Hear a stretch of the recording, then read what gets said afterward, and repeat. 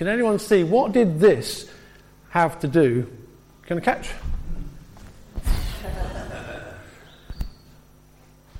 Come on, has everyone got it? Or we're going to have to ask Mary. Go on then, Mary. Peter the Rock. Right. Who was it who was speaking to the crowd? Peter the Rock. Yeah, this is a piece of blue lias, which is the local Jurassic limestone from around here. But Peter was called by Jesus the Rock, wasn't he? That's what his name means, Peter the Rock. Does anyone think of anything a bit strange about hearing Peter preaching like that? Only a few weeks ago, he had completely denied even knowing Jesus. And now he's standing up in front of a crowd of thousands preaching him. We heard a powerful sermon yesterday in St. George's Palace, George's Chapel, but it must have been an even more powerful sermon when Peter got up and preached. But do you know, the strange thing is, a few weeks before, he hadn't even recognised Jesus, who he was. He wouldn't even say he knew him. Now, as some of you know, Karen and I are geologists. And we met, actually, on the Pembrokeshire coast path, walking along with our little hammers, saying, "Oh, that's a nice hammer you've got," as you do. And geological hammers are good because actually what they're for is to take a piece of rock and smash the building up. I didn't put any protective clothing on, but actually that, I know, Adrian's going for me again. Yeah, that is actually what Peter was like, wasn't he? On the day of Pentecost, just before, a broken rock. He was broken. He wasn't full of confidence. He was absolutely, completely shattered.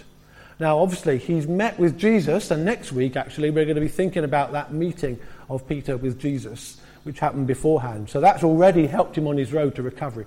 But something quite amazing has happened on that day when the Spirit came in order to change Peter. Then something quite amazing has happened. Now, I'm going to show you a picture from our holiday. Steve, thank you. There we are. This is... Karen didn't know this was coming. This is Karen on our lovely holiday. While you were enjoying beautiful, hot, sunny weather, we were on the coral beaches in Skye, and it was about a 40-mile-an-hour wind on that occasion, but it went up to about 60 on Friday. So there's Karen leaning into the wind, all waterproofs and everything. But the wind is a pretty strong thing, isn't it? I know because I lost one of my gloves. I took off... I saw these interesting birds on the cliff top when it was 60-mile-an-hour wind, and I took my right-hand glove off to use my camera, and suddenly, whoosh, the glove was gone. So somewhere in the North Sea is a glove, and it's really powerful. And wind came, and it transformed everybody in that room. Also, what else came in that story? Fire came. Right, be careful about fire. We've already burnt this building down once. The fire came, and you remember in yesterday's sermon, he talked about the fire of love. This was the fire of the Holy Spirit that came. And that is what changed Peter from being a broken wreck into a confident leader of the church. Isn't that amazing? So I don't know how you feel today, whether you feel like... a confident person, or whether you feel like a broken person. And I guess you might be a bit of each. I have to say, I'm going to be really honest, I feel really disappointed standing here today because I've been trying to encourage everybody to come and covenant together on this day, but for all sorts of good reasons that people can't be here. So I have to say, I'm honest, I feel disappointed today. But I feel really encouraged to see you here. Is that all right? Because actually, when Jesus began his ministry, he just chose 12 people, didn't he? And they weren't perfect people either. So he chose 12 people, and that was all he needed. So the fact is, we are here, and God's Spirit is here. So we're going to teach you a song. And also, one thing you noticed in that speech, I did spare Yanis having to read out all those different names of countries, Cappadocia and all those kind of places. I'm sure he would have read them perfectly. But anyway, we're going to learn a language. Can anyone speak Greek? No? Well, here's yes, a little bit. Here's 2 words of Greek. Kyrie eleison. Do you know what that means? Kyrie eleison? Lord have mercy. Yeah. I think there was a problem with Pentecost, isn't there? Do you like hype? Do you know what I mean? Hype that builds something up that's going to be fantastic, and you go to this meeting and there's this fantastic expectation that if you sing the right Matt Redman song that everything's going to happen, and actually there was no expectation, was there, on Pentecost? Nobody expects, the Spanish Inquisition I was going to say, nobody expected quite what happened, did they? And yet when God comes in an authentic way to people who are broken, people who are receptive, people who are waiting for him, then remarkable things happen.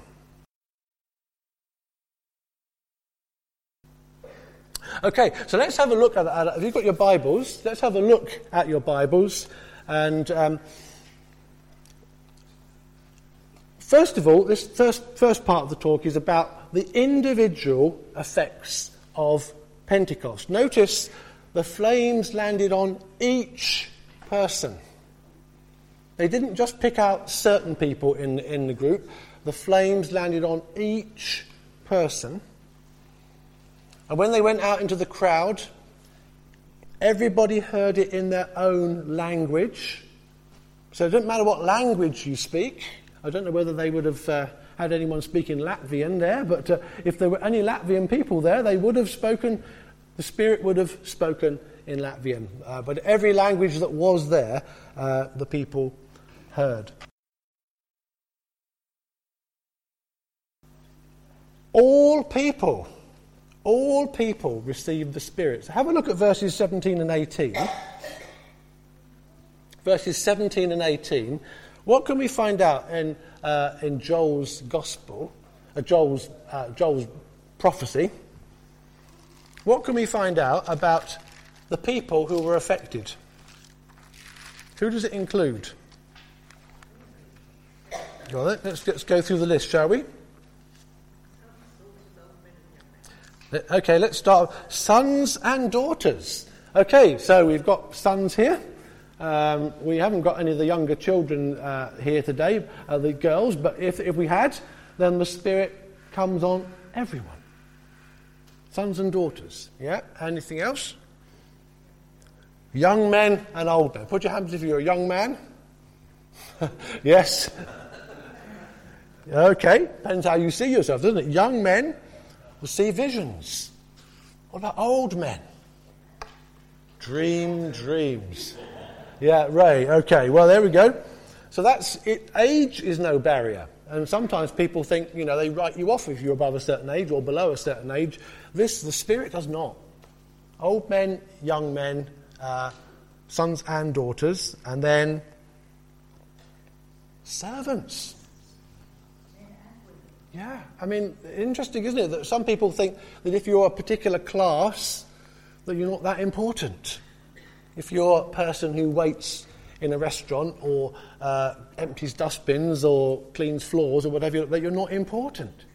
Actually, the Spirit comes on all people, including servants, and then it says both men and women. So when the Spirit comes and gives gifts, he gives gifts to everybody. Children can prophesy. So can women. People who are often silenced in church, there is no way of justifying it from this scripture. The Spirit is poured out on all people. Full stop.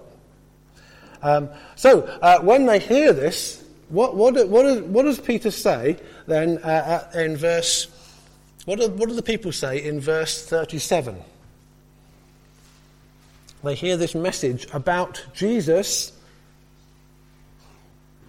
who was crucified and is now raised from the dead. What do people say? What shall we do? What shall we do?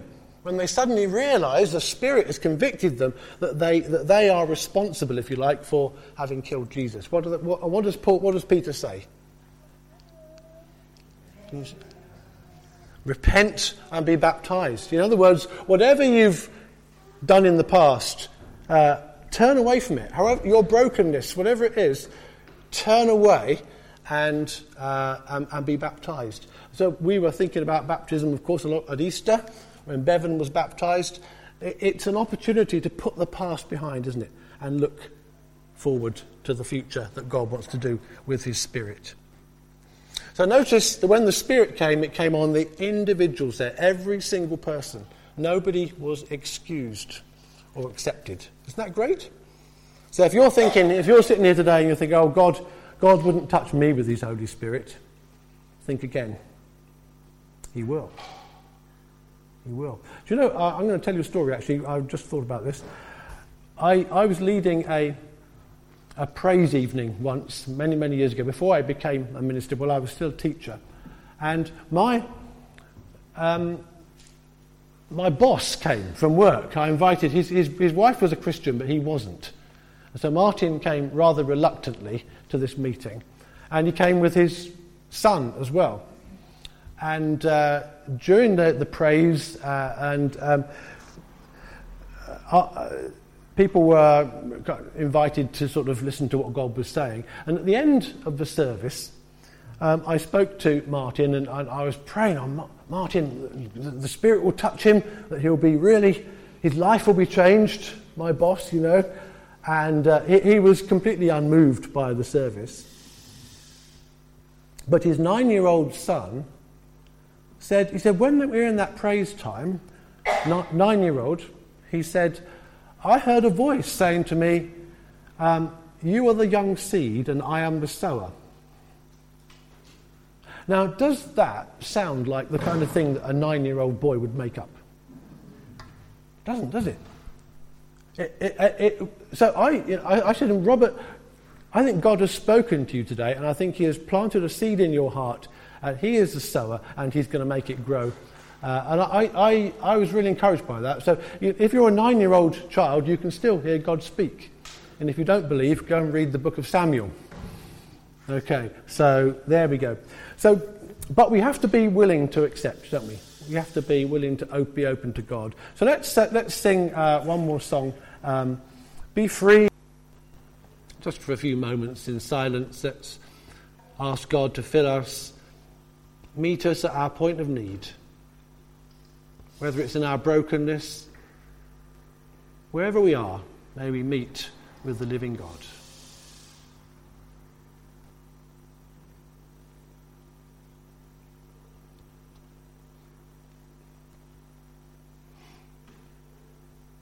Fill us anew, Lord Jesus, with your life-giving Spirit, with your powerful breath, and with the fire of your love. Amen.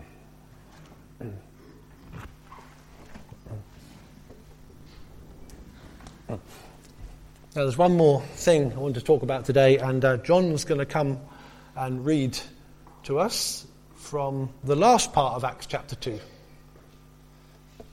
I think. Yes? Are you coming to read, John? Oh, well, I kind of... Okay, I'm introducing... This is... Okay, I'll introduce your reading. Sorry, I wrote it so I can change it, you know. like bishops in royal services. Basically, we started off today by having a birthday song, didn't we? Do you like birthdays? Yeah, nice having birthdays. So, no, not everyone does. Not everyone does. But, do you know, we were talking earlier about the individual response of the Holy Spirit. But something even more important happened on that day. It wasn't just about individuals. And Christianity is not just about individuals. It's about the body, the church. And so what we see in this next passage is the church has been born. the birthday of the church. And it's really important that Christians are together in the church. We're part of the body. We can't really live on our own. An arm walking down the road is a bit silly because it can't walk, can it? And without eyes, it can't see where it's going. So, John, you're going to come and read to us now? Yeah, thank you. You can tell this is a military man, you see. He's waiting for precise instructions. I was given a schedule. Yes. I've got a shorter one than you, Yanis. So this is Acts 2, 41 to 47. Those who accepted his message were baptized, and about 3,000 were added to their number that day. They devoted themselves to the apostles' teaching and to the fellowship, to the breaking of bread and to prayer. Everyone was filled with awe at the many wonders and signs performed by the apostles. All the believers were together and had everything in common.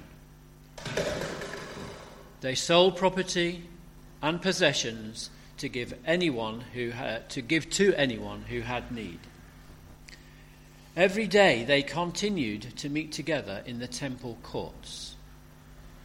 They broke bread in their homes and ate together with glad and sincere hearts, praising God and enjoying the favour of all the people.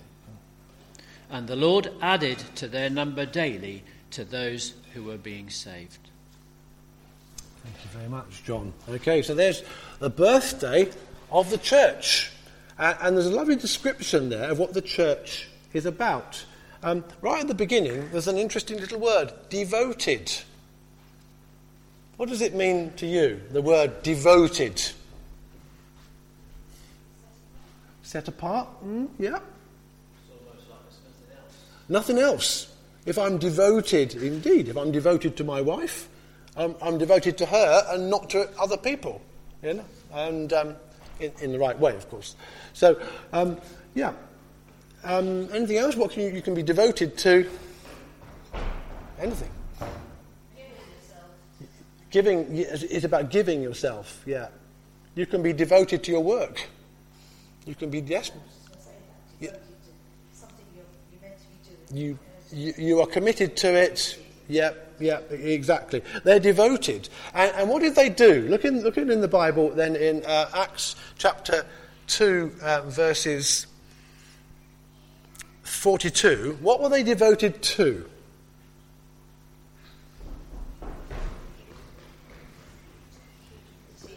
Teaching. Well, they had the apostles there, didn't they? They had the apostles like Peter to teach them. We don't have Peter to teach us now, but we do have the Bible. So we have the apostles' teaching in here. Okay? What else were they devoted to? Fellowship. Would anyone like to tell me what is fellowship? A cup of tea after the service? Bit of it, yes. Supporting.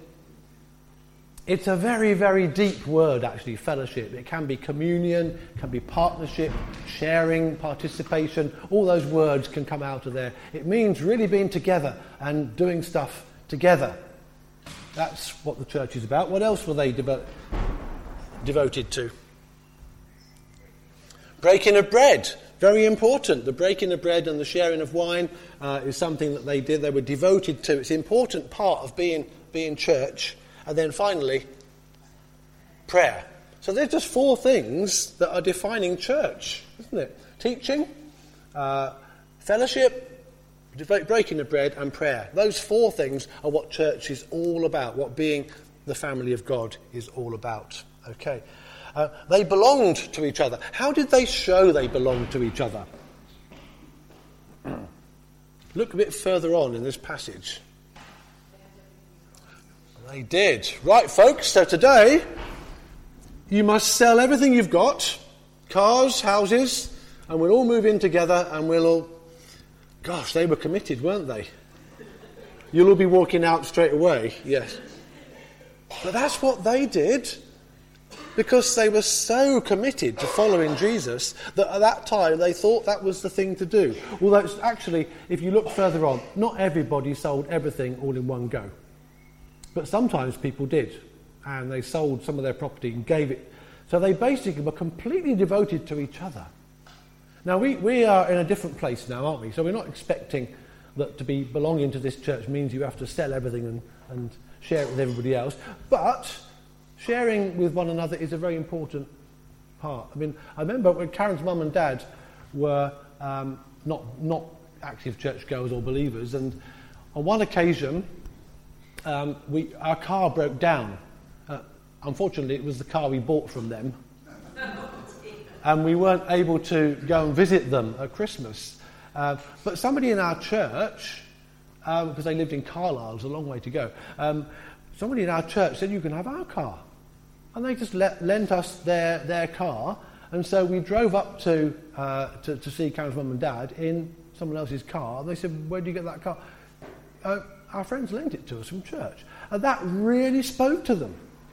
That really spoke to them of the love of God. So sharing is really important in what we do together.